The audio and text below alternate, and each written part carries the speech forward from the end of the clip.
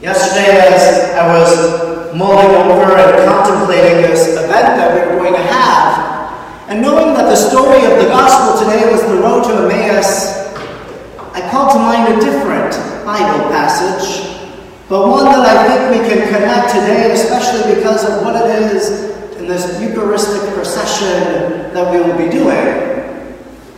I acquired this image in the Holy Land. I'm not sure how much you can see. It's probably blurry because it's the internet, but this image is the feet of Jesus right here. This is his cloak. It's his little Jewish scarf that they wear. I forget what it's called.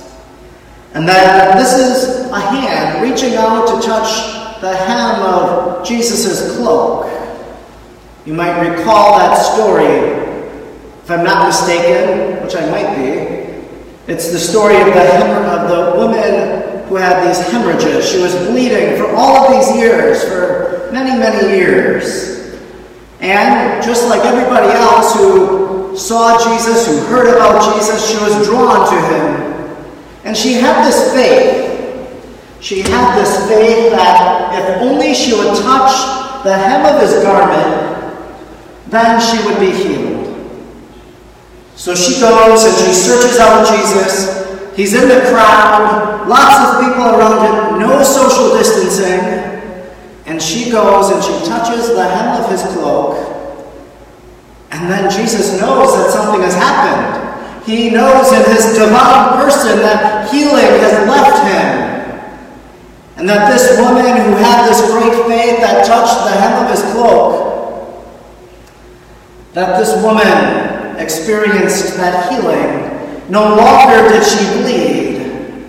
She knew the healing power of Jesus. She only wanted to touch the hem of his cloak. We can think of another gospel that we heard during the Lenten season, in which that blind man was on the side of the road, or at the pools of Bethesda, and Jesus saw the man. Jesus saw him and went to him and healed him. How do these stories relate to the road to Emmaus and what we're going to do today? It's the power of the Eucharistic Lord. It's the power of the presence of Christ. That right now, of course, this church, except for very few people, less than 10, don't worry, this church is empty. No one is allowed to be here to worship together as a community. And as we can't be in the church, it also means that you're unable to receive Holy Communion. And so maybe, since that third Sunday of Lent, since that last public liturgy of Lent in which we gather together, maybe you've been hungering for the Lord Jesus. Maybe you've longed to receive him. Maybe you've wanted to be in the church. You want to be here. In a sense, you're kind of like that woman who was searching for Jesus, who wanted to touch the hem of his cloak.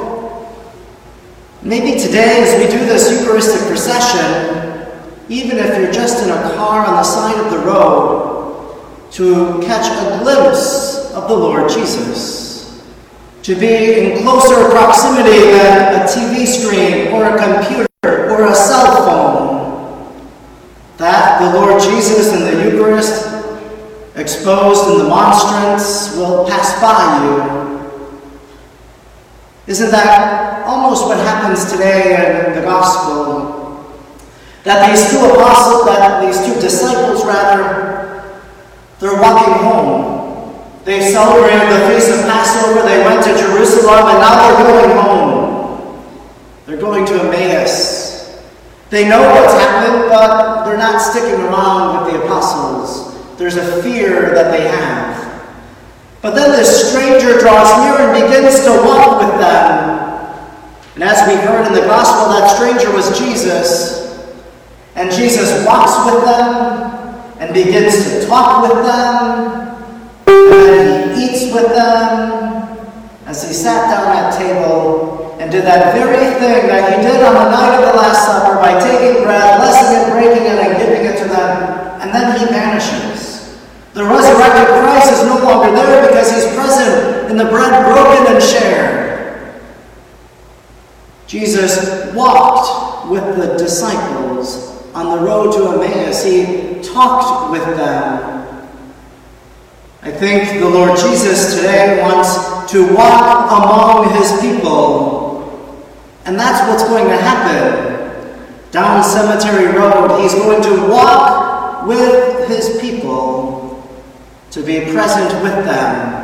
That in the longing that we have, in the yearning that we have, that in just a very small way, maybe Jesus can satiate that hunger a little bit for us today as he passes by.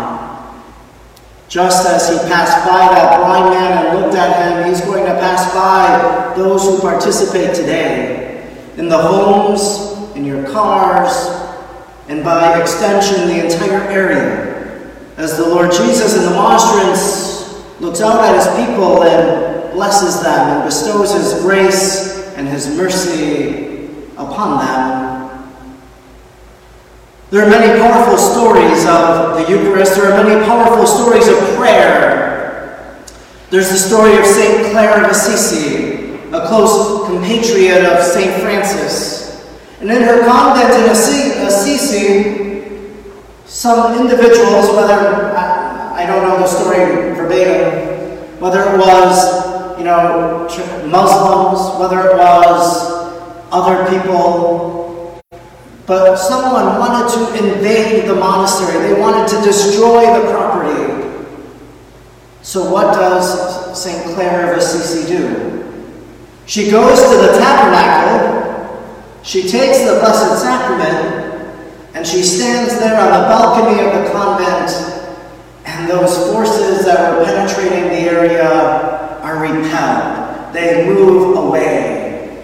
The power of Christ drove them away. Isn't that perhaps what will happen if we have the faith the size of a mustard seed, that when we go atop the Brussels hill, that maybe this virus will be compelled to leave, that it won't invade our homes or our families.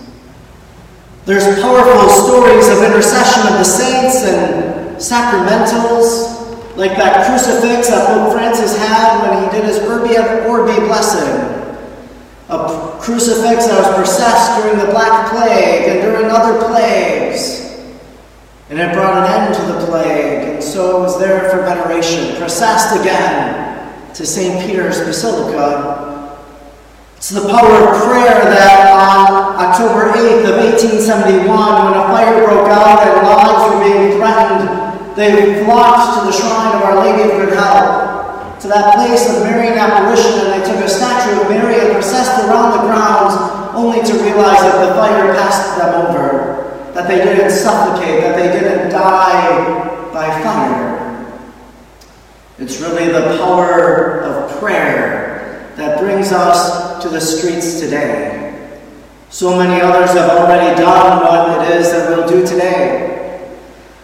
The bishop and other priests processed with the Blessed Sacrament a few weeks ago around the hospitals in Green Bay, in Door County, in Oconto Falls, wherever. There was a priest in Paris who went to the roof of the church and standing atop the roof blessed the city of Paris with the monstrance. It's Pope Francis during the Urbi et Orbi taking the monstrance and blessing the word. So today, Jesus draws near to us, just as he drew near to those two walking on the side of the road to Emmaus. He will be with us, and just like that, we ask him, stay with us, Lord. And we know that as we catch a glimpse of him, that moment will stay with us until we're able to gather together and to break that bread, to share it once again.